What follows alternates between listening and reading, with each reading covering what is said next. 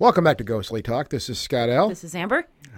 The cold has hit here in Michigan, and we are frozen solid. Oh, no, yeah, it is really, I don't like it. I had You to got do my the first it's- drive in, yeah. miserable, snowy, slushy, stupid roads going, 25, wondering if I'm going to die, or if this is going to be the time when someone hits my 2004 Toyota Corolla, and it's the end of it for all eternity. You know, it takes me back, though, and I think when the winter hits every year, I always have this happen, even more so than, Halloween, because I always get nostalgic on Halloween, but it's kind of the time that, when we started doing this show, it takes me back to those old days of us going out and taking our cameras out and our recorders in the dead of winter and going to cemeteries and walking around and just freezing ourselves. And then every photo you took had your breath in it. You got your breath in and it. you thought it was a ghost. It was ridiculous. But it was fun, and you go somewhere, Yeah. you go and have hot chocolate or coffee and chill out and hang. And, it may have not been productive in the long run, but it was a great way to start doing stuff. And that was so long ago now. But this cold always kind of brings that back to me. I think it's... It just makes me think of spring. Well, I'm not saying I like the cold itself. I get so excited to see the temperature go from 49 to 50. That's a big 50. jump. That's a big jump. It feels tropical when that happens because it's been 11 and 13 degrees, and then you add some wind in there. It's 15 degrees today. And then it's negative numbers. So anyway, I got a question for you. Oh, God. What? Is there anything that you're superstitious about? Is there a superstition that you practice that you don't realize? I don't know, man. Will you walk under a ladder? Yeah. Will you think bad thoughts if you see a black cat cross the street? Not really. Will you pick up a penny if it's heads down? No. Yeah, I don't care. So there's nothing. No, you got me thinking as I know there's some stuff that I am super. I know the band. This is a funny one. I mean, maybe I'll just deviate from myself because this is the first thing I thought about actually. Tony from our band, from my band, Stare, Thousand Yard Stare, he does not like to practice with the band the night before a show. Oh, he's superstitious about it. He's like, we practiced the night before a show. We're going to play like crap. Oh. He's superstitious about that, which I just find very bizarre because he don't care about anything generally. The guy, him, he's just so laid back. You don't really care about much. Yeah. But that's when he's dead. Like, no, we're not practicing the night before a show. That's like a lot of people who have pre-game superstitions, like with hockey or any other sport they might play. I guess, one of my superstitions is I try to not. Well, here's a good one. I've started practicing this one because of you. It's always that one, the Sunday afternoon superstition that I have, where I always make the announcement because I try to relax as much as possible these days. And I will go to you on a Sunday morning and say, okay, I am going to work out. I'm going to go grocery shopping, get food in the house. And then I am not doing a thing the rest of the day. I'm going to relax. My time. And you always yell at me about that, which I have started practicing that. Stuff always happens. You're like, it's you like said you it now. Jinx yourself. You jinx yourself. Yeah, you jinx yourself. All of a sudden, every single one of your parents' computers, tablets, blows and up. TVs blows up. Yeah, and then they can't find their password because... And I spend the rest of the day trying to fix it. Yeah. Yeah, so that's a superstition. I guess I'm starting to practice that's now. kind of a new one. It's a new one. It's a brand new. Because there does seem to be a correlation between you saying that and weird stuff happening. Yeah, I mean, I've always... by you saying that tells the universe to summon horrible things. Well, just working in what I do for a living, I always tell people, because you'll get people that like to exclaim how happy they are and how well things are going all the time. And maybe that's just my really crappy attitude I have towards things now. But when I hear people do it, I'm like, would you just please shut up? Because as soon as you start talking like that, something is going to go horribly wrong. Do you ever see something and think it's a sign or an omen? Absolutely. Like what? I had something happen. I can't tell you what it really is, but I think I told you this the other day, a couple nights ago. I had a dream. I slept. I went down and I slept a lot of hours. I'm doing that more nowadays. I'm getting older and I sleep. I think this is an omen. I think this was something that maybe I'm wrong. I don't know. I mean, something that predicts something or foreshadows something, either positive or negative. Like you said, you had a dream that there was a house and then you just went on a walk later and you happened to walk past that house. I guess. I didn't think about it though. That's not very exciting. I saw that house in my dream. I saw a house in my dream with a bunch of palm trees around it, and it's like in the same neighborhood that our house is, which we already said it's all covered in snow. Yeah. We don't have palm trees here in Michigan, just in case you don't know that. But I saw that house in my dream, and it was that I don't normally go out and walk that much. You know, I took a walk on Monday or yesterday, and it just kind of hit me as I walked by there. I said, "Oh wow, that's the house I saw in my dream." Maybe it is some kind of premonition. I don't know, but you're talking about an omen, maybe, right? Yeah, maybe something's going to happen with the people in that house. So now we have to pay attention to See, that I have a house. whole bunch of things. I mean, I guess I'm really superstitious because I always have those little things that happen. Like I'll have some big decision going on, or something's happening. Something will happen, and I go, that's a good omen, that's a bad omen. Usually it's a bad omen. And this is the thing. I don't think people realize sometimes how much they employ superstition or little bits of folk magic into their life. And so tonight we had on Corey Thomas Hutchinson. Yeah. And he is a researcher of North American folk magic. He's a folklorist. He's got a PhD in it. And this book is ginormous. Yeah, that thing's. You this showed me that. I'm like, whoa. From Llewellyn, because we were lucky to be gifted some great stuff from Llewellyn recently, and had some thank amazing, thank you very much amazing authors on the show, and gave us great content. So this is so exciting. Llewellyn Books. Yeah, which I adore. I've always liked it, and they're not paying us unless the payments in books. That's fine. Well, that's I truly do adore. Adore. It's a form of currency for Amber. Books, but I do adore that publisher. But I want to pull a few things from Corey's book that, if in case you were to suddenly see someone cut and bleeding, imagine that you could have the power to stop it just by reciting a Bible verse. Do you think that could happen? No. Okay. Well, in his book, he has different chapters and little things where he calls it dirt under the nails. And there are little segments of the book where you can put some folk magic to work. And so the next time you see someone cut and bleeding, you can use Ezekiel chapter 16, verse 6, which says, "And when I passed by you and saw you polluted in your blood, I said unto you while you were in your blood, live. Yea, I said unto you while you were in your blood, live." Could you imagine just randomly like being somewhere and you're cut and someone grabs your arm and starts saying that? And then you do like the sign of the cross over it 3 times and what about Austin 3:16? I don't know what that one is. Steve Austin, Stone Cold Steve Austin. God. She's No. But there's a lot of folk magic in America that combines a lot of Bible stuff, like the powwows in Pennsylvania, which Corey talks about in his new book.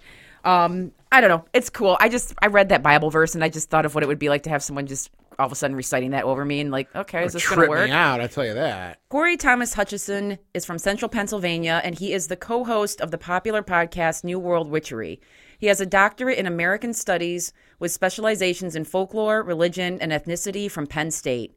He is a contributor to the Oxford Handbook of American Folklore and Folklife Studies and American Myths, Legends, and Tall Tales, and he has written for popular occult publications, including Witches and Pagans. Enjoy our show with Corey Thomas Hutchinson.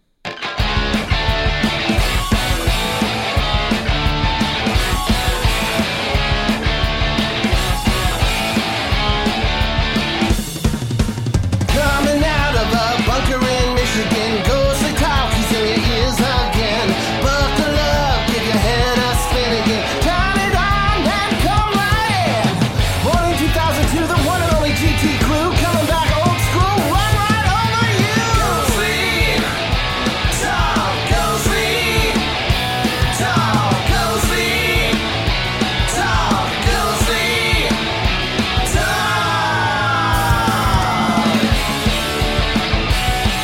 Corey Thomas Hutchinson has studied magic and folklore for 2.5 decades.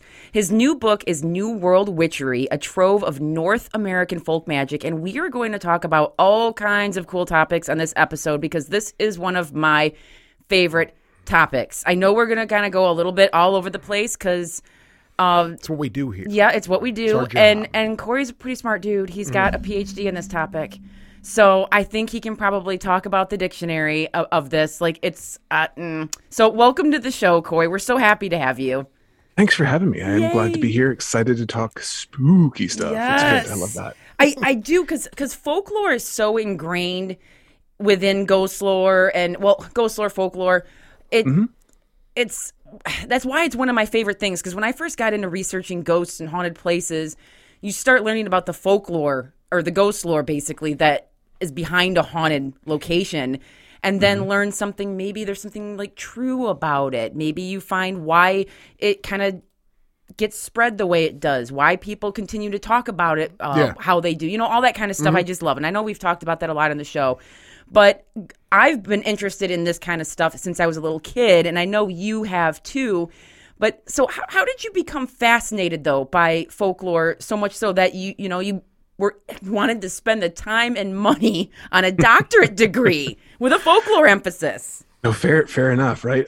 Yeah, I mean, I've been fascinated by anything having to do with things being a little out of the ordinary since I was in the single digits. Really, I was the kid that really loved UFO document. You know the Time Life series. Yes, they had. Yep. Oh man, yeah. Yep. Okay.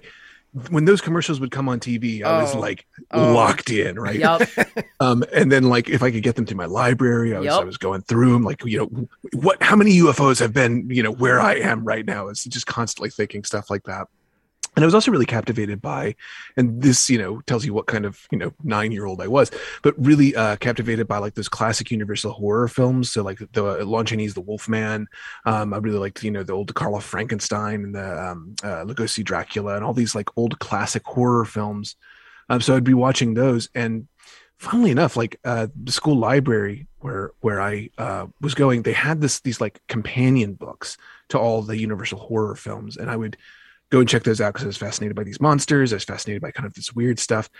And what was neat was those books would have sort of summaries of the movie and back, behind the scenes stuff, but then they also have all this folklore that was attached to it. So you'd find out about like these, weird werewolf rituals that people would do in the Middle Ages to try to become lycanthropes and things like that.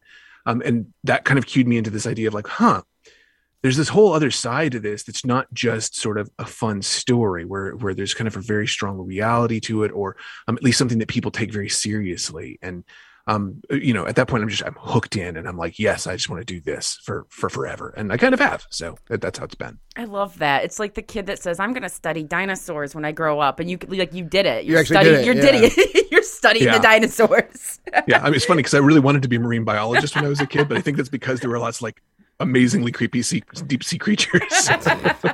So this is the next best thing.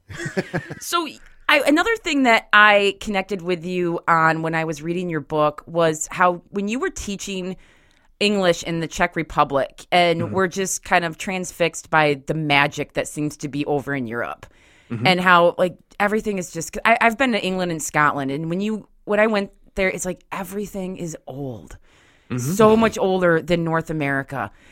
Everything has a ghost. Everything's haunted. Everything has a legend, a story. Just you feel it there. And I know you said something in the book about coming home and just feeling like the magic was still there. It wasn't here. And as I've been researching, I've been interested in like witchcraft and magic and folk magic and stuff since I was like a little kid. I was like you. I was that kid that was going into the library looking for little spell books and anything on the occult and anything like that and checking it out. And I always felt the same way. Like there's no magic here. There's nothing cool. There's not even cool ghosts here. Like they're all over in somewhere else in castles. And so when you kind of made that connection with folk magic being alive and well in North America, and especially there was a quote I pulled out that I really liked about not feeling like the magic is magic is everywhere, which means magic is here. I really like that from the book. But I had that same feeling. So it was interesting reading that from you. And I don't know. I love that. Yeah, well, I mean, it's funny because it took me going away to, like you said, to the Czech Republic and spending time there and just being, kind of a kid in a candy store with kind of the wonder of that place and how, I mean, they have, I spent time, I went to Kutnahora, which is this town that has a bone church, right? A church that's sort of constructed out of bones and stuff like that. And like that kind of stuff very quickly makes you feel like, wow, this is really an enchanted, haunted landscape. But then I come home and I'm sort of looking around, like you said, and it's sort of like, oh wait, that's here too. And it's ridiculous. I grew up in the South. So it is ridiculous that I never looked around because the South is like friggin' haunted. Yeah. From wall to wall. Like there are ghosts and there are spirits and there are all kinds of unusual stories circulating everywhere. And this is the whole Southern Gothic thing, right? Like, so absolutely, it's ridiculous that it took me that long to find it. But I'm so glad that when I came back, I was like, oh, that's what I've been looking for. And, Well, it makes me think too, and I'm going to quote Tony Soprano, actually, Oh. of all people. Well, no, it's something. It's and I'm a big Sopranos fan. And it's a line that he said from that series. It stuck with me. Very briefly, he was offering a lot of money for a building that he owned, right? And he turned it down, and the lady's like, "Well, would you not want to buy this building from us? It's a lot of money, or sell this building to us. It's a lot of money." He's like, "Well," he's like, "this is my old neighborhood, and." He's like, everything in America just kind of looks the same now to me. He's like, everything's just all the same company, same everything. He's like, this place and this building and this neighborhood has its own individuality. And I think about that. That's what popped in my head kind of when you guys were talking about this idea of how the magic still seems to be in these places in Europe, right? Because maybe they've not, and that's my theory or my idea, I guess, would be that maybe it's because they're not altered. Right. I mean, or they're not knocked down. I mean, I know we're from the Detroit area here.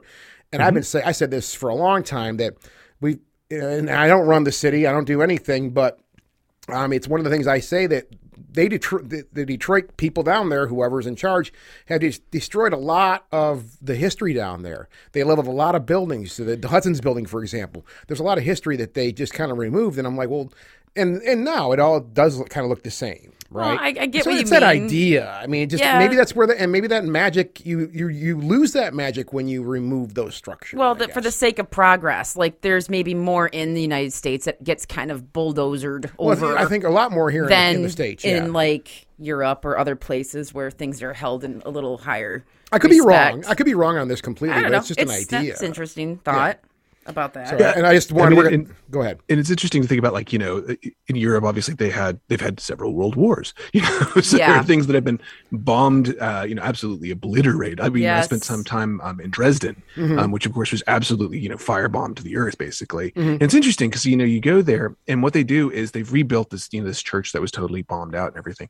But they keep a couple of the, whatever original stones managed to survive. And there's not many. They're left there and they're incorporated into the building, and you can see they're charred and blackened and everything like that. Yeah, there's sort of a way to say, like, look, this happened just because we reconstructed this, just because we've built something here doesn't mean that we're going to forget what's here. And I do think that there are lots of places in the United States that do that too, but there's also a lot of places, like you said, where they sort of like smash it, build a car park, that kind of a thing. So I mean, and again, it's anything to work a Tony Soprano quote into a show, I'll do that. I guess. that was the whole end game. That was the end game. I win the game. Nice. Yes. All right, Amber, I'm sorry. It's okay. It's okay. I do have to pick your brain here, Corey, because I have to know more about this. You wrote your dissertation on something called the Parade of Spirits in Philadelphia, and honestly, I could not find, like, there's information on the internet, but it seems like it's something newish, and it looked to me like an upgraded Krampus parade, but I wasn't sure. So I got to ask you, what is this? Yeah, so it started off as a Krampus parade, for sure. That was originally what it was the Krampuslauf Philadelphia. And it got started going, kind of early mid-2000s. People were getting into this. They were looking for something that took away that sort of saccharine, glitzy shimmer from the holiday season, because we've been through some dark times, some dark nights of the soul, sort of societally, culturally. This is in a post 9/11 world and everything like this. And people were kind of saying, like, look, the Christmas season, sure, it's fine. We can have holidays and everything like that. We're not trying to take away people's Christmas, but we also want to see that there's, an acknowledgement that things can be pretty grim too, that this is a time of darkness as much as it's a time of sort of, Santa Claus and Jingle Bells. There's also a lot of Grinches out there too, right? And so they turned to this kind of old folklore, this Alpine folklore of the Krampus, there's dozens of different figures like this over in Europe. These kind of dark companions to Saint Nicholas, or these sort of figures that roam the holidays and are vaguely threatening. Sometimes they'll give you treats, but they could also slit open your belly and stuff you full of dirt, depending on which one you're talking about, right? And there's these huge traditions kind of associated with them that involve these kind of like pushing parades and what they call remplers, where the two groups will get into fights and things like that, and sort of have a street fight between these people dressed as these weird hairy horned beasts and stuff. And so, the Philly parade started off as that. And over time it evolved because people were saying, well, it's not really just the Krampuslauf anymore, because a lot of the people who are coming are not dressing as Krampus, which is fine. Because we actually have a regional variation of that here in Pennsylvania called the Belschnickel. Oh yeah. If you've ever watched The Office? Yes. Dwight shows up wearing this one time, right? It's a real thing, right? It's not just something you made up. And so you have that figure that's being incorporated, and people started kind of making their own sort of spirits that were part of their culture and bringing them, because Philly is a really cosmopolitan city, right? Lots of people from lots of places. So more and more spirits kind of became a part of this. We still have these Krampuslaufs all throughout the U.S. There's one in Portland. There's a really, really big one in L.A. that also has like a Krampus like rave kind of a thing component going on with it. I think there's one in Austin. There's one in Indianapolis. There's, or not Indianapolis, it's Bloomington, not Indianapolis. But yeah, all these kind of places all over the United States that are doing these Krampus stuff. But it's really because they want to see something to push back against that sort of like commercialized sense of like, oh, Christmas is all about, standing in line at the mall and then sitting in Santa's lap. And one of my favorite things at doing this dissertation on Krampuslauf, one of the people I interviewed was one of the people who organized this, and she was talking about the fact, like, we have children that show up to this thing with monsters and demons that are parading through the streets of Philadelphia, and you know what? Kids have a great time. They laugh, they have fun, they get in their costumes. We've never had a child cry at this. You know where I see children crying? Santa's lap. Like, that's such a great point. I love that. That's going to the dissertation. That's fantastic. That's so true. Like, Santa is similar to, I think, like a clown for some kids. There's something just weird and menacing and just this red and white guy. I don't know. And I was a kid that loved monsters. I mean, what kid doesn't love monsters? So you see these, and I have to wait. This is a Michigan thing. I have to comment on this, but I hear a lot of different pronunciations of Krampus, and I heard you say Krampus, and I'm like, God, we're so Michigan, because in Michigan everything's Krampus. That's fine, and I mean it's it depends on kind of where you are. Even kind of in the Alpine region, it could be Krampus, right. Just kind of where you are. And like I said, he's not the only one. There's like Nick Ruprecht, and there's Per Futard, and there's all these other figures that are over there. There's Grilla, and there's the Perksen, all these, like, again, really horrifying but really delightful figures. I know. They were starting to do a parade in Detroit, and I don't know if it continued on. I know it kind of began right before COVID struck, so I don't know if that kind of disrupted that. Knocked the legs off of it. I don't know, because outside stuff, but then when you got other people trying to put it together, and if they're kind of sick or doing whatever, I don't know. And then we went to a parade in Milwaukee. And that was really fun. And just, it was small, but this is way cooler way to spend Christmas than like all the other stuff. And I'm glad that I see a rise in it. And it's just so cool that you were able to write an entire dissertation on this. It's like awesome. Oh, yeah. It was great. Yeah. I interviewed a ton of people. And it was funny because like they knew as I was getting to the end of my dissertation, they were like, you still need to talk to like these 5 or 6 other people. How can we do that? And they literally threw an entire like dinner party just so that I could meet and talk to all the people I needed to talk to, because they were having such a good time, helping me with this. And I'm so thankful for that. I'm curious with Detroit, are they trying to do Krampus up there? Or are they trying to do because you guys have the Nain Rouge, right? Yeah. So it's something separate than that. It's its own thing. They're not combining the Nain Rouge with it. It's great to have like 2 monster parades in like 1 year. Like in March we go do the 9, and in December, we get our Krampus suits on. And I know I love and the Nain Rouge is something that's it's a little over a decade old, but it's getting bigger and bigger every year. I think 2020 they didn't do it, but I think they brought it back last year again. And it's weird. It's like I just call it Mardi Gras for weirdos, because it really everyone dresses in different. There's a hot dog guy like a guy in a hot dog outfit. There's the guy in that signature T-Rex outfit. Just all kinds of weird costumes. A lot of people in the kind of, he's been sort of, even though he's described in the legend as like a little red dwarf, a lot of people show up more as like a devil. Like your classic red devil with horns, bad luck, and the harbinger. He brings bad things. And there's arguments back and forth on that. And I think the vast majority of people down there, the festival is to ward him off, to push him out of Detroit, to push him out of the city mainly. And then there's a few of us that go down there and troll with our signs that say, "No, we love the Nain Rouge. He's not." And we get yelled at we find absolutely hilarious.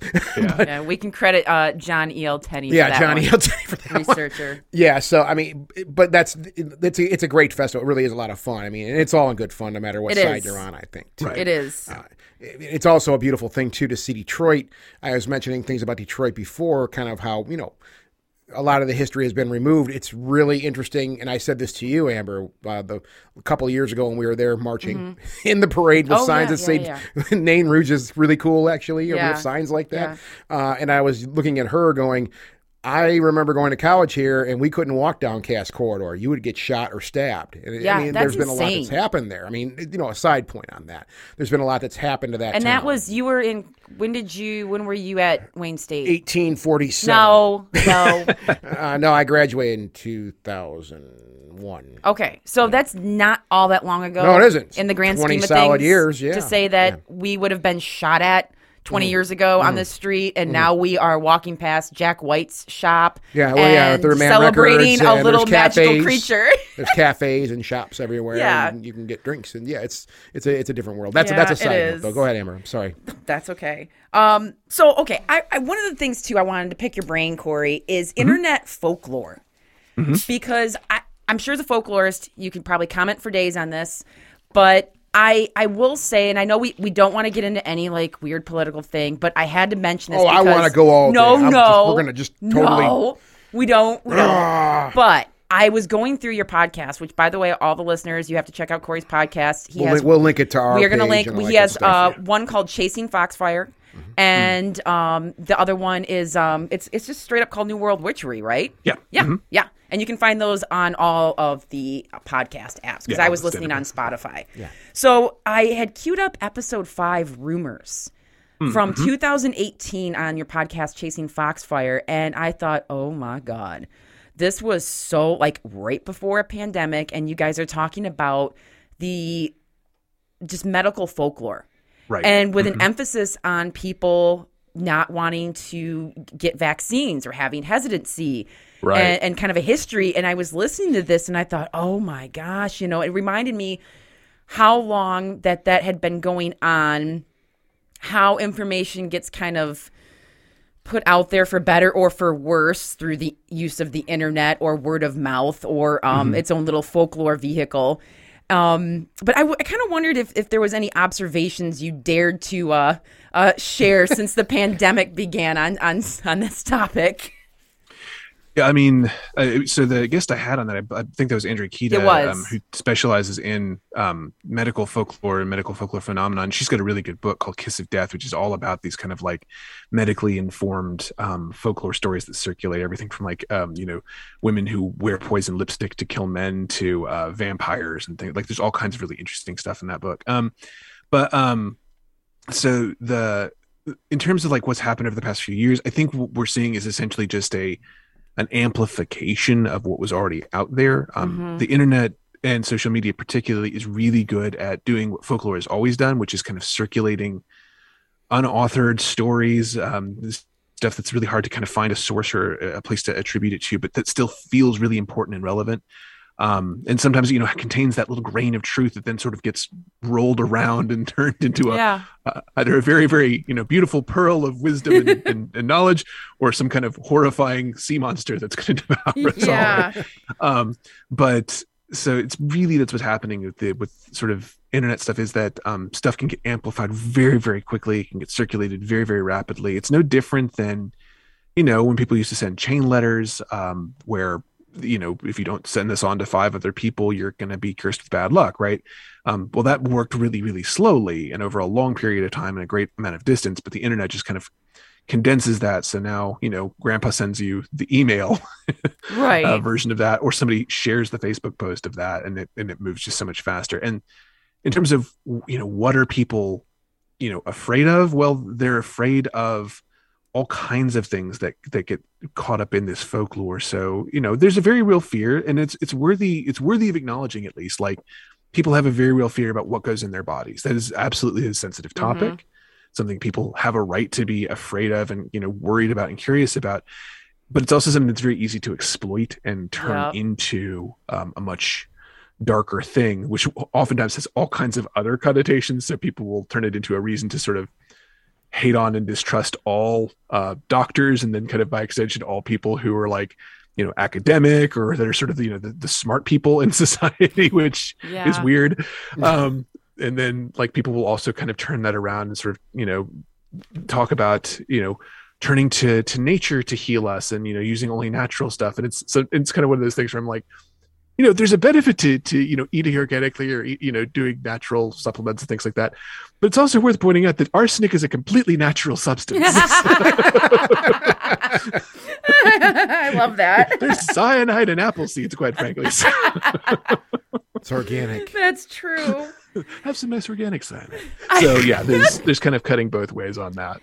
I like your use of the word amplified, because that makes a lot of sense, just because, it's always been there, that information, and it's always been disseminated that way on the internet, but it's just gotten a little bigger. Well, the It internet goes a little I think faster. The internet's designed to amplify. It's true. All information. It's like with the urban legend of the 70s or something. He had to hear it from a friend of a friend, who heard it from the babysitter, who heard it from grandma, and blah, blah, blah. And it had to take time to get around. And then it's like a game of telephone. Now we have 90,000 podcasts and just crank those out every day. We have podcasts sharing this stuff. But then when I was starting to, like in the early 2000s, when people were starting to share their ghost stories and haunted locations on the interwebs, on forums and everything, you would start to see maybe where you heard about 1 or 2 versions of a haunting or legend. All of a sudden, people were saying, oh, well, this is how I heard it, or this is how my grandma heard it, or this is how they told it in the 60s.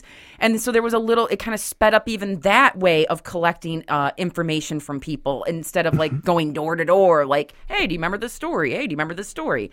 So I think it has its ups and downs. And then I think you have anybody and anybody that can just go in there and put their experience on.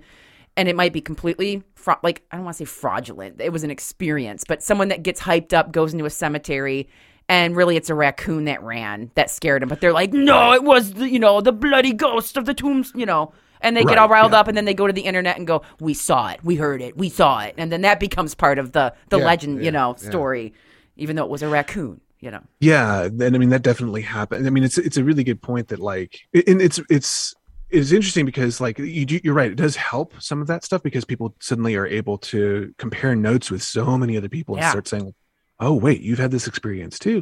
And there's some really great things that can happen with that, where people start to sort of feel validated by the fact that they've experienced similar things, and they can kind of point to these shared experiences, and they become very meaningful and real. And I think that's wonderful. I don't knock on that at all.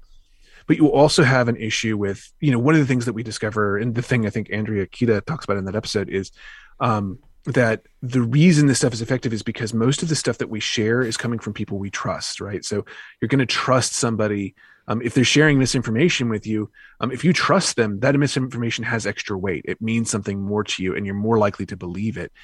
And because of that, sometimes these kind of internet rumors and folklore can get really blown out of proportion, because you really trust the person who shared it, even though you haven't investigated the information. Yeah. And in the internet age, one of the really kind of awful things is that we also have bad actors kind of out there who will intentionally introduce misinformation. Yep. Whether that's for political reasons. I mean, this can be internationally as well. You can have, people kind of spawning these rumors online from, 4chan or 8chan or things like that. And, people do that, and they amplify these really, really, fraudulent statements, because they can get one person that other people trust to do that amplification for them. And it just spirals really, really quickly. Well, I mean, That's what makes it scary sometimes. you Yeah, for hit sure. you really you keyed in on that, and I key in on this all the time. And I know I nowadays, and I can thank social media for this, I think, and the internet in general. I have a real, I mean, I don't know who to trust anymore. It's a stressful time we live in right now. You got to do some research sometimes when you see something. Well, you really do. And I mean, all the hilarious jokes I see about people like, well, I read it on Facebook, now I'm an expert. Well, it's true because I've had personal conversations with people that literally I've had them quote memes to me and taking that as an argument. And I'm like, okay, I'm not that smart, but I'm not that dumb. come on, man. Come on. Really, you got, and I mean, yeah, I mean, even the research you do though. I mean, I guess it's something a professional person told me years ago, the single point of truth, we call it, right? How do you get there nowadays? It seems like the road, if you're dealing with the internet, let's just say, just the digital superhighway that we have out there now, literally in our hands.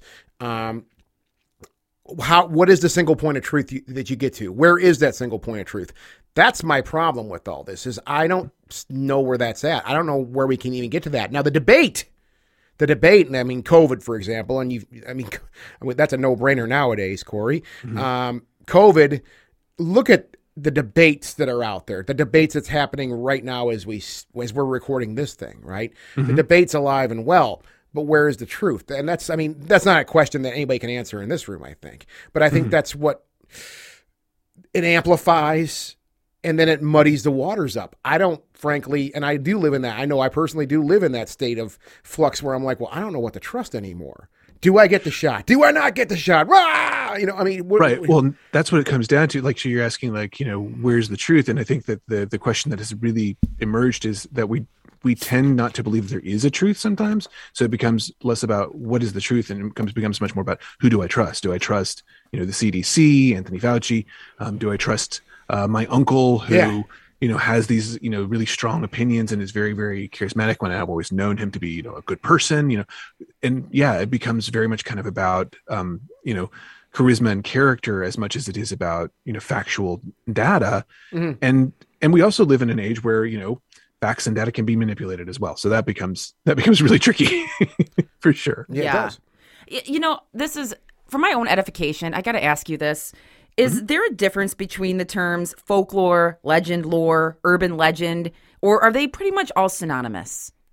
So folklore is the big broad category. It's kind of the umbrella that under all that stuff sits under.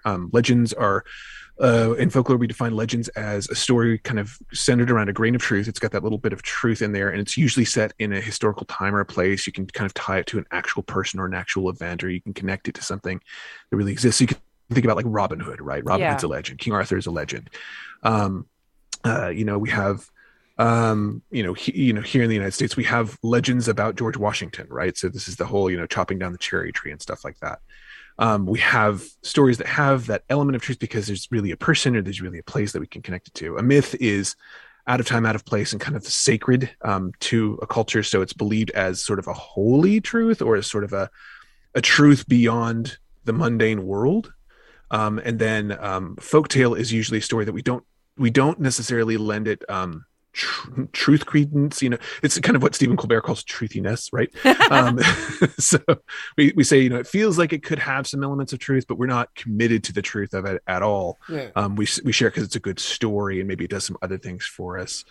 So those are kind of, you know, that's my 60-second breakdown. Yeah. For no, people I on love that. Thank you. Because that sort of always like throws me off sometimes. Like, are there differences? But no, that's cool. I want to get into some ghost lore because I think it's one of the most popular forms of folklore that gets shared, especially nowadays.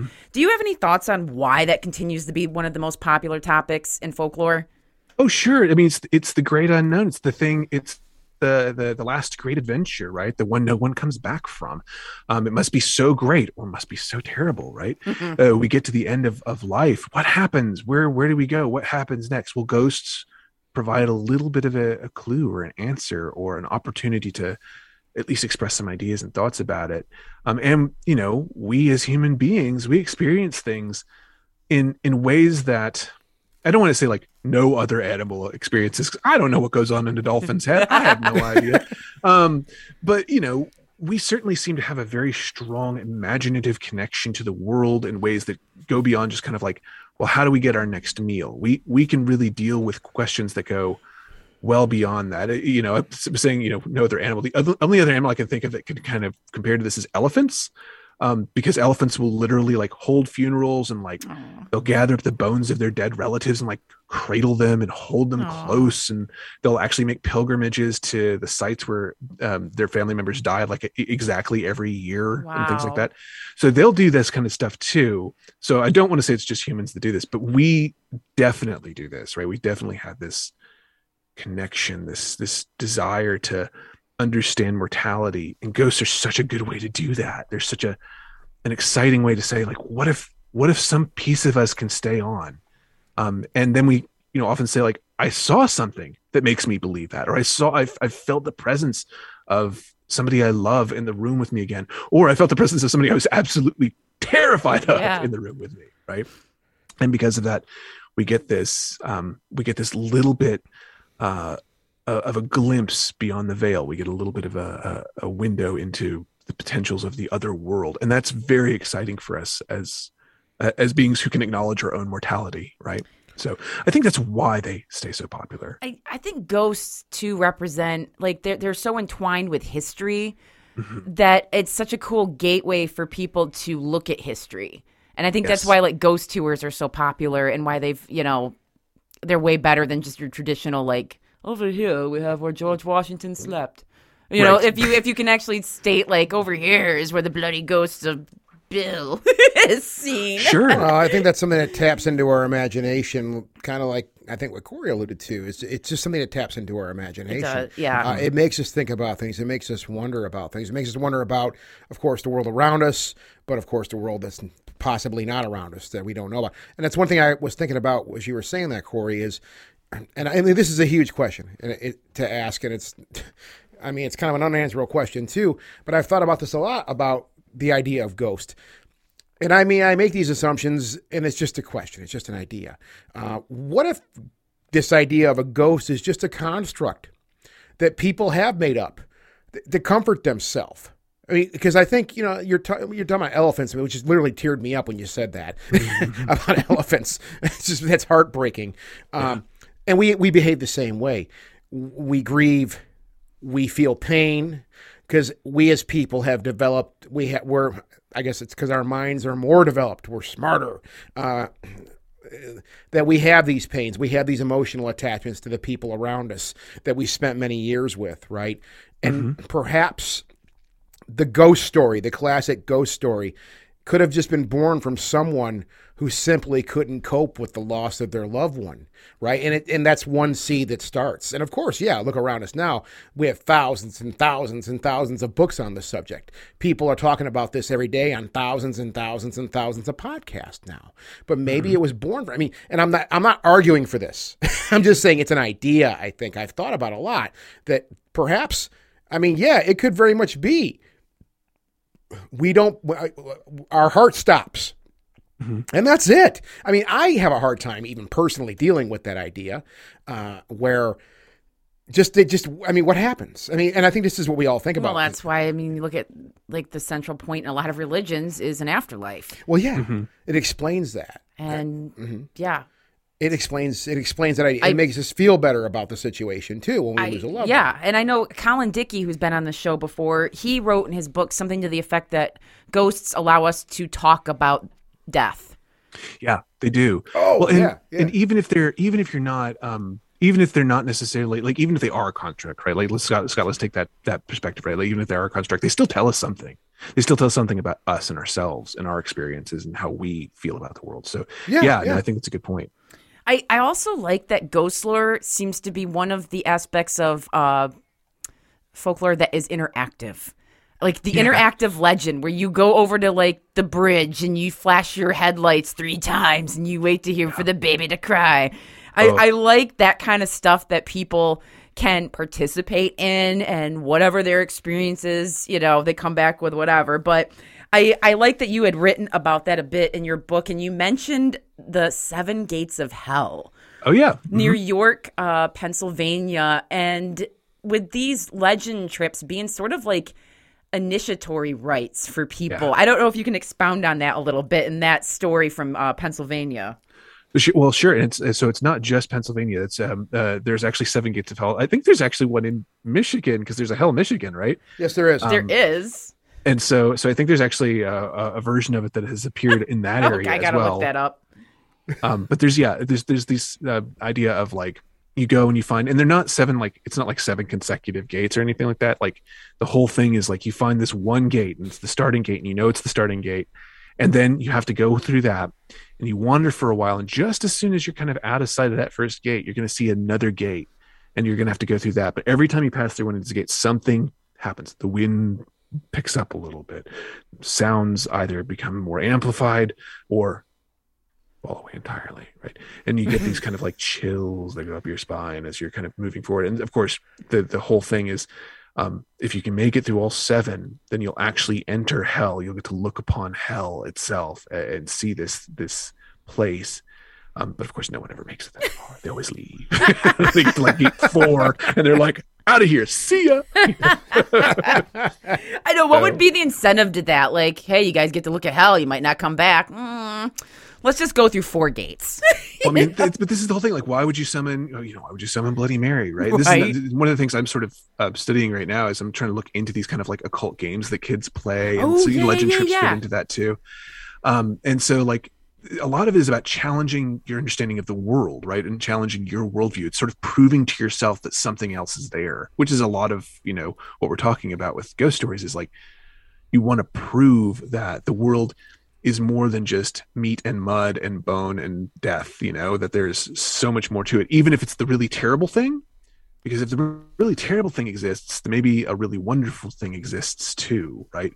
And so you can kind of, we see, for example, there's a folklorist named Bill Ellis who did a really interesting discussion, or a really interesting book. I think it's called Lucifer Ascending, which talks about the rise of kids playing Ouija boards in the 60s, sort of in response to The Exorcist coming out, right? Okay. In the 70s. And what he found was like a lot of the kids who would play the Ouija board in sort of their adolescent years were doing it because they came from incredibly conservative Christian backgrounds, incredibly like evangelical Christian backgrounds.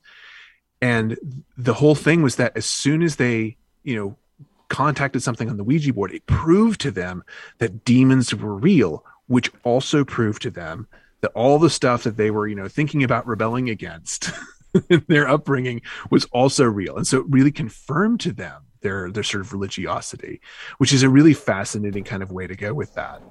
But yeah, there's definitely this like, I don't know, this desire to touch, to see, to prove to yourself that there's more on heaven and earth than meets the eye, right? Right. So. And I think even with these type of interactive legends, it's similar to like people who get a thrill off riding a roller coaster or anything. That fact that you could be like, okay, by the time we say Bloody Mary the 3rd time, she might appear. What are we going to do, guys? What are we going to do? And just that anticipation that might happen, or even working yourself up that everyone thinks they saw it. And I know everybody out there, probably at least 90% of the people that listen to our show has probably at some point played with the Ouija board when they were very young. Mm-hmm. I know my mom had her board from the 60s, and I'd bust that out of the basement and we'd pull it out and ask stupid questions like, who's going to be our 4th grade teacher next?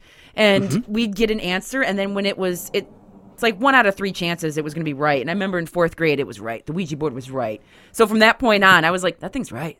It's right. Oh my God, there's spirits, and again, and like you said, it justifies or, adds to your belief that, I didn't need anything else more scientific than this. Yeah, it's right. Yeah. It proved it. It worked. What else do you need? Yeah, right? that's so much kind of when we think about folklore, folk magic, like that's all we need. We don't need it to scientifically take us through the rational explanation. We just need to say like, oh, it did the thing it said it was going to do. Right. Great. That works for me. Well, and speaking of rational, I kind of want to move on to witches, and they always get such a bad reputation in folklore.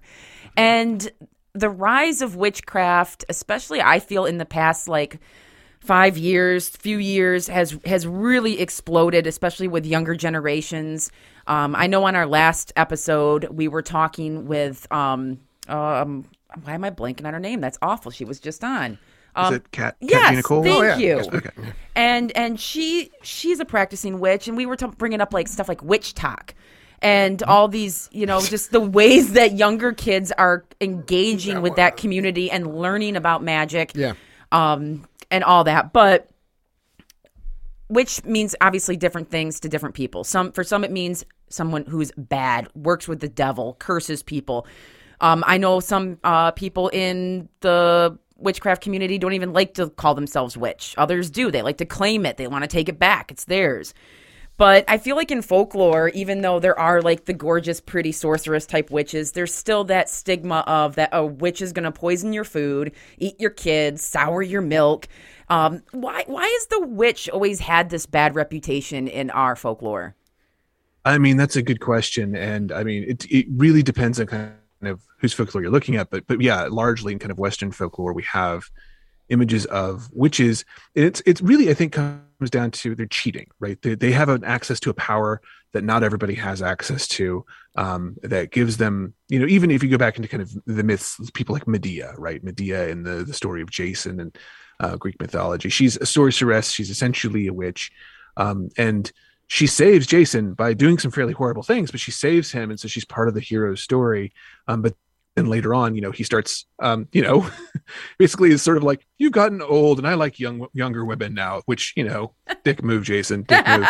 But I hope I can say that on the show. You can. That's all right. But at any rate, but yeah, so, so then she sort of decides, well, I'm going to take my dragon harnessed chariot and murder your 2 children and fly away, right? And she has access to these powers that most mortals don't have, and Jason should have been a lot smarter about what he was doing, because of that. But that's the thing, is like there's this sense of like, oh, they're cheating, they have access, they can do things that I can't do.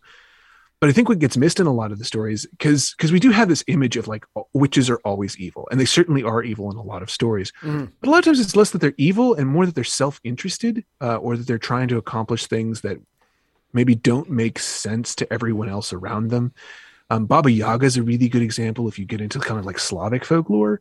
In some tales, she's this kind of cannibalistic, child-eating monster ogre witch. But there's also a ton of stories where she's actually helping the hero along, that she actually provides like the tools that the hero is going to need at the end of the story. And she's threatening, but actually helpful. So it kind of depends on where she comes in. And, in a lot of folklore, the other side of this is that if she is self-interested, it's because people are not taking care of everybody around them, right? There's a lot of situations where the witch is only doing what she's doing because she's very poor. She doesn't have access to the same resources that her neighbors have. So she'll be like, well, I'd really like to buy this pig from you at a very reasonable or perhaps cheap rate, because she needs that pig, right? She needs that pig to survive. And the neighbor says no. Well, okay, then all of a sudden the neighbor's pigs are all cursed. Well, it's because she had a need and she expressed that she had a need and nobody would sort of meet her there. She's stealing stuff. She's usually stealing food. She's stealing milk or wine or bread or things like that. So it comes down to like, sometimes these stories are actually about sort of a breach in the social contract that the witches, has said, well, you know what, if you're not going to sort of honor the sort of social code that we all live in, then I'm not going to either. And I have magic to help me. So we'll see who comes out on top of me. I know the idea too of the vengeful witch when I think about stories like the Bell Witch in Adams, Tennessee. And I don't know if that is still once upon a time, the statistics said that was the only known haunting that killed somebody. Yeah. And I don't know. Well, it was also just the story. Not only did someone die as a result of that, but it was also they were tormented. It was so much on the nose, literally, like the witch was like you could hear the witches yelling and laughing maniacally. Like I think these stories of spirits, and this is a witch in this case. They're not nearly as on the nose. It's the subtleties, I think, that we're looking for in this field of study. But this was not only did someone die, as we've said, there also is just this.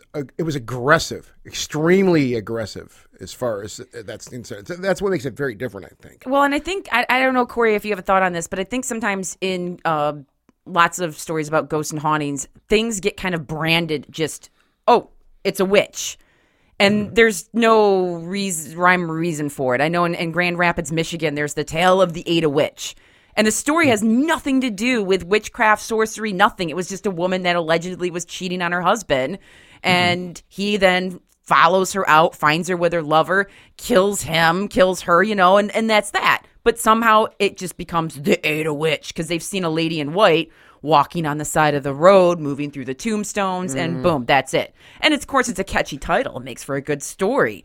And I just sometimes wonder if you think about whatever spirit, if you're going to believe it was a supernatural entity that was around the Adams, or not the Adams, but yeah, it's Adams, Tennessee. Yeah, Adams, but what Bell the Bell family, that it was just some kind of supernatural entity, and then you just connect a witch, call it a witch. That's what we call it.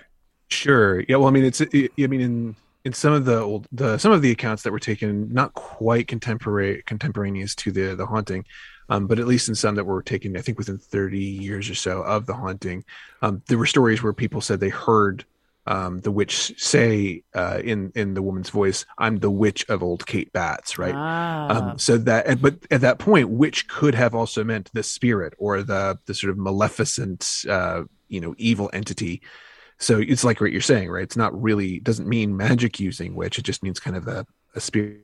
And again, this is another one where like Kate Batts and John Bell had gotten into a land dispute over some land borders that they shared and things like that. And that sort of became, a question of, well, he was a wealthy landowner, she not so much. He came out on top. And so she suffers by that. And is this, a breach of contract that she's correcting. But you're right. In that story, honestly, a lot of what we hear from that Bell Witch, and the only reason I'm talking about this is because I actually grew up pretty close to Adams, Tennessee. Oh, okay. And so this is a story that we heard a lot. I actually, we had our own version of Bloody Mary, which was you would go, and I don't even know if I can say the thing because it actually terrified me as a kid. But you go into a dark room and spin around 3 times and say, "I hate the Bell blank." Wow. Say that loud.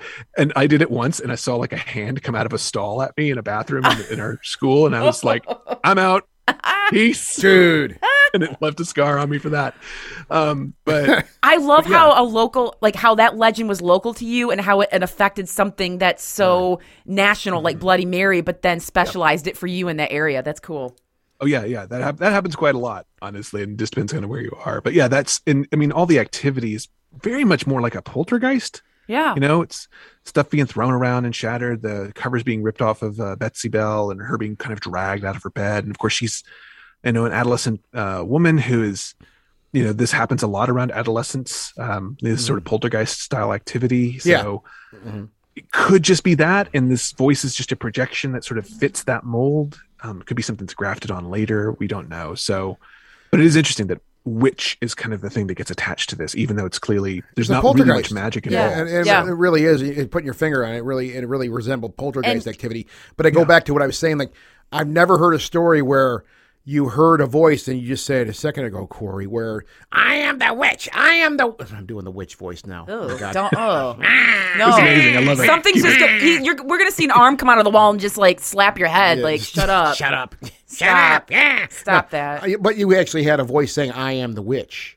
I am a witch. I mean, declaring, which I never heard that before with any other story, frankly. That's just me. Well, it's one of the other things too about with when you think about them having that dispute with Kate, she's if I remember my history right, wasn't she kind of like the spinster type, unmarried, lonely? Yeah. So now she's like different from other women at that time. She's the other. And how often I think did the other in a situation get branded a witch or this, become a scapegoat if something was happening? I don't know. Yeah. Oh, sure. Yeah. I mean, there's debates about whether or not she was even dead at the time, right? So like some people say she was dead. And I say she's a spinster. She may actually have been a widow. I'm trying to remember that. Okay. I know. I don't remember. I'm fuzzy. But either way, she was in a situation where she didn't have anybody that was easily able to take care of her. And so she's, and she had a bad temper, obviously, too. So that's That never bodes well. Bad temper is a good way to get an accusation of witchcraft Right. put against you. So, Well, and speaking of accusations of witchcraft, in your research, I don't know if you've come across this, but I've been recently working on a book, and it's about Michigan stuff, and I came across some little snippets that I have to put in, and it's about people kind of having a witch panic at times when you think, wow, we thought that was done with the Salem witchcraft trials, but no. And in Detroit especially, you had these little pockets where you'd have these panics or someone being called a witch, and a lot of times they were in areas where there was a Polish community, different nationalities that were banded together that brought their superstitions, belief systems with them. And so I had found this story about the Detroit witch. And in 1917, there was this poor 16-year-old girl. Her name's Celia. And I love how the newspaper said no two stories were alike. So you get, like we were just saying earlier with the internet, how you can get 10 different versions of like one story. And police had to come and watch over the home because everyone's showing up, standing in front of her house because they want to see the witch girl or the devil's child. And basically the stories are saying that this girl can turn into a lion. She can turn into a lion or a bear. She can disappear at will. And she possibly turned her boyfriend into stone. So I don't know if they're like sitting around the house just waiting for this chick to come out, like turn into a lion, a bear, do whatever. But the rumor was that she committed a sacrilege by taking home with her a Holy Communion wafer, and gave it to her, gasp, Protestant sweetheart, so that he might marry her. And then when she broke it, it bled. So this is in 1917, and this sounds like something that would be told like today. And I find little stories like that so interesting that people would get so worked up even then and sitting outside this girl's house when absolutely she's like, well, I don't even know where this came from. I don't even know how this got started. And I don't know if you kind of, when in a lot of your witchcraft and lore and all that, your research, if you encountered more modern day witchcraft panics like that around the U.S. Yeah, well, I mean, there's tons of them. I mean, even I think there was one also, may also have been in Detroit where I think she was a Hungarian immigrant, got accused of murder. The Witch of Del Rey. Del Rey, thank you. Yeah. So that one is one. We had one. We actually have had several here in Pennsylvania. What's funny is, we're talking about sort of being an immigrant and also, having a bad temper and things like that. There was when William Penn was kind of in charge of overseeing sort of the colony of Pennsylvania. There were two women that were brought before him who were Swedish American immigrants, and their British neighbors brought them in and said, "They're witches. They do these witchy things." And William Penn was like, no, we're going to have a really public trial because we're going to show how stupid this is. And in the end, what he said was, they're not guilty of any kind of witchcraft that I could see. They're guilty of having a witch's reputation, which is basically like bad attitude. So as long as they're nice for 6 months, this whole thing is done. Oh my God. It's great.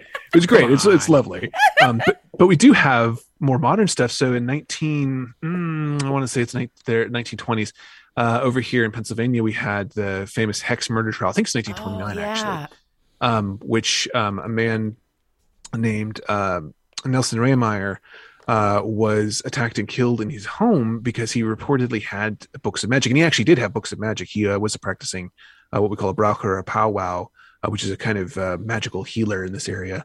And he was attacked and killed by another braucher or powwow. So it was a witch war at that point, right?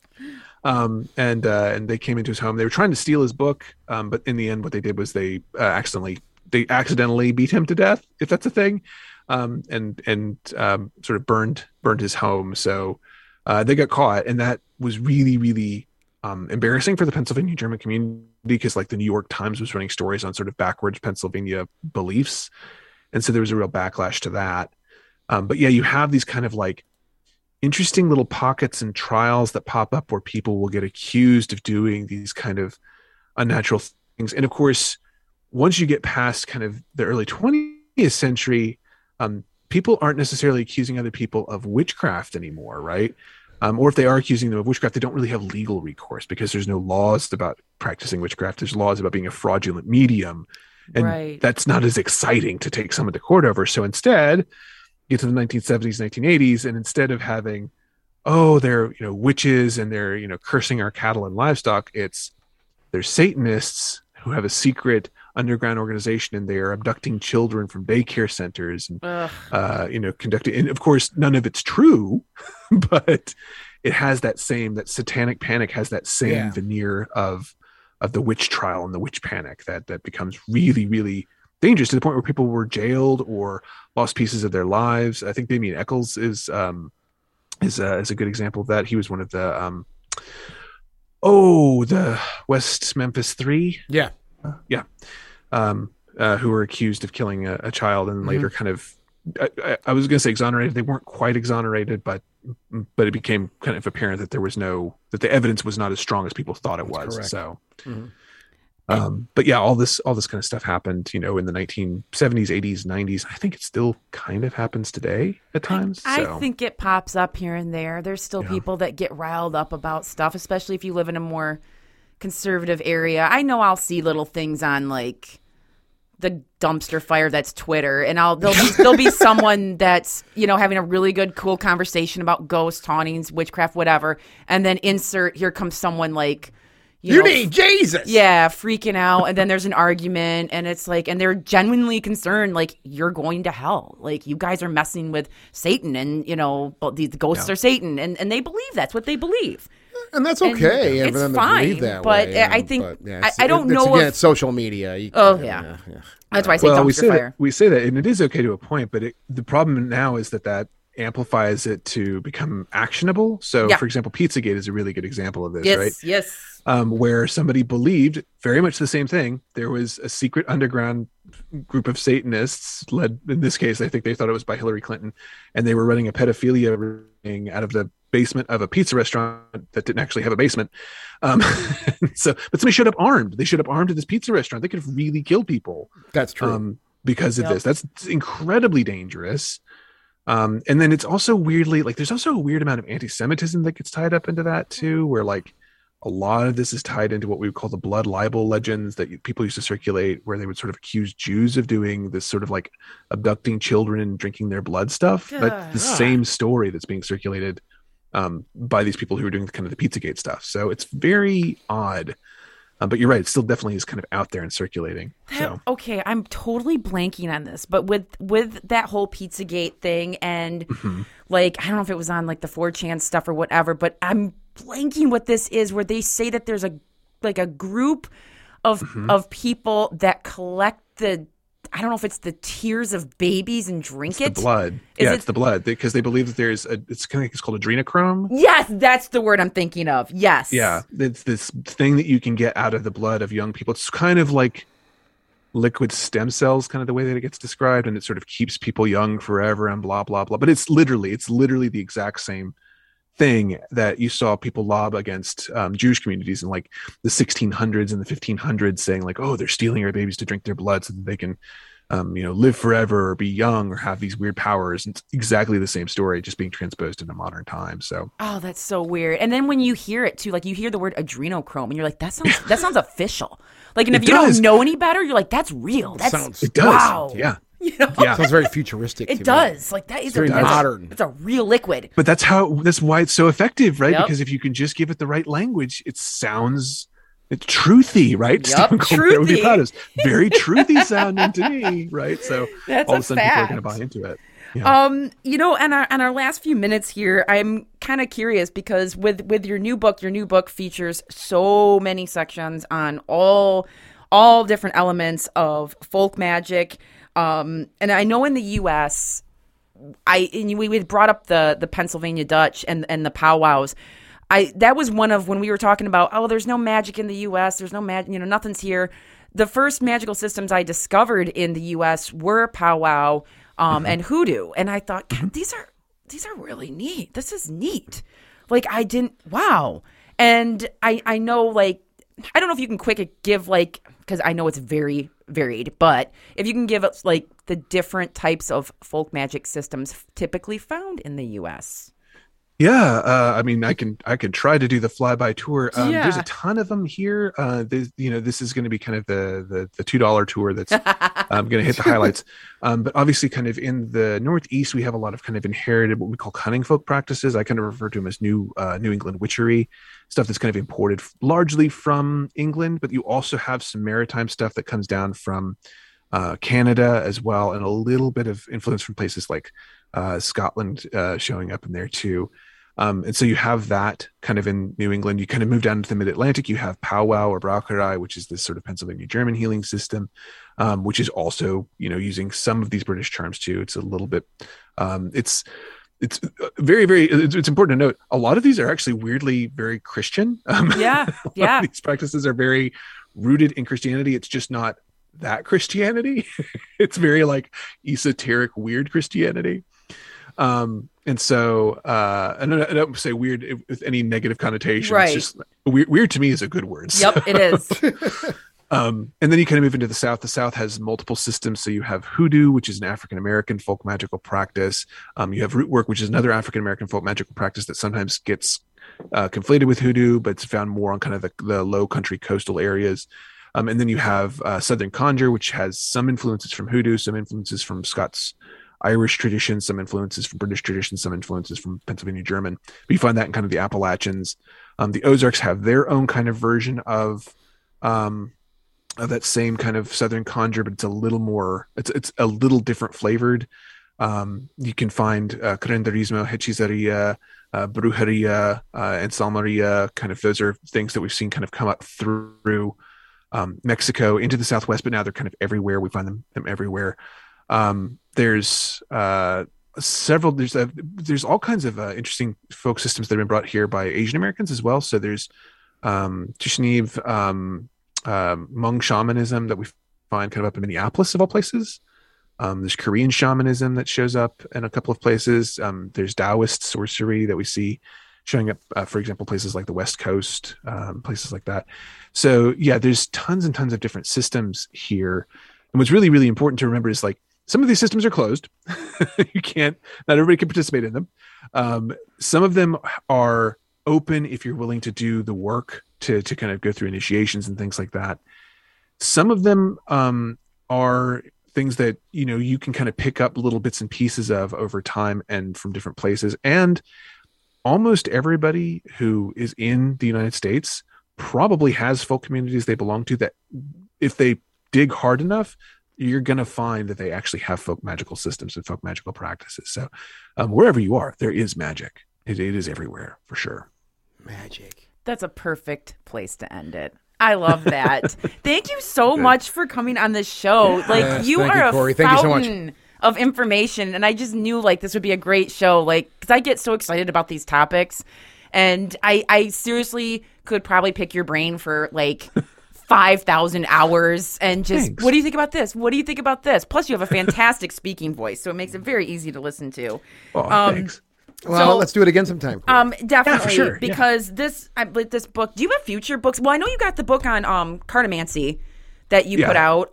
Do you have? And then there was some stuff you've edited, but did I see that there was something else in the works coming in 2022 or this year? Yeah, I've got a whole stack of things. I'm going to be revising and reissuing that Cartomancy book is kind of almost a 10th anniversary edition, adding some new stuff there. Okay. I've got an edited collection for Llewellyn that I'm doing, which is basically interviews and chats with a bunch of different folk magic practitioners throughout the U.S. That'll be their complete book of North American folk magic showing up in late 2022. I've got a book just about under contract with my podcast co-host and I, which is going to look at kind of the everyday magical history of, the magical history of everyday objects. So like buttons, matches, thimbles, needles, stuff like that, right?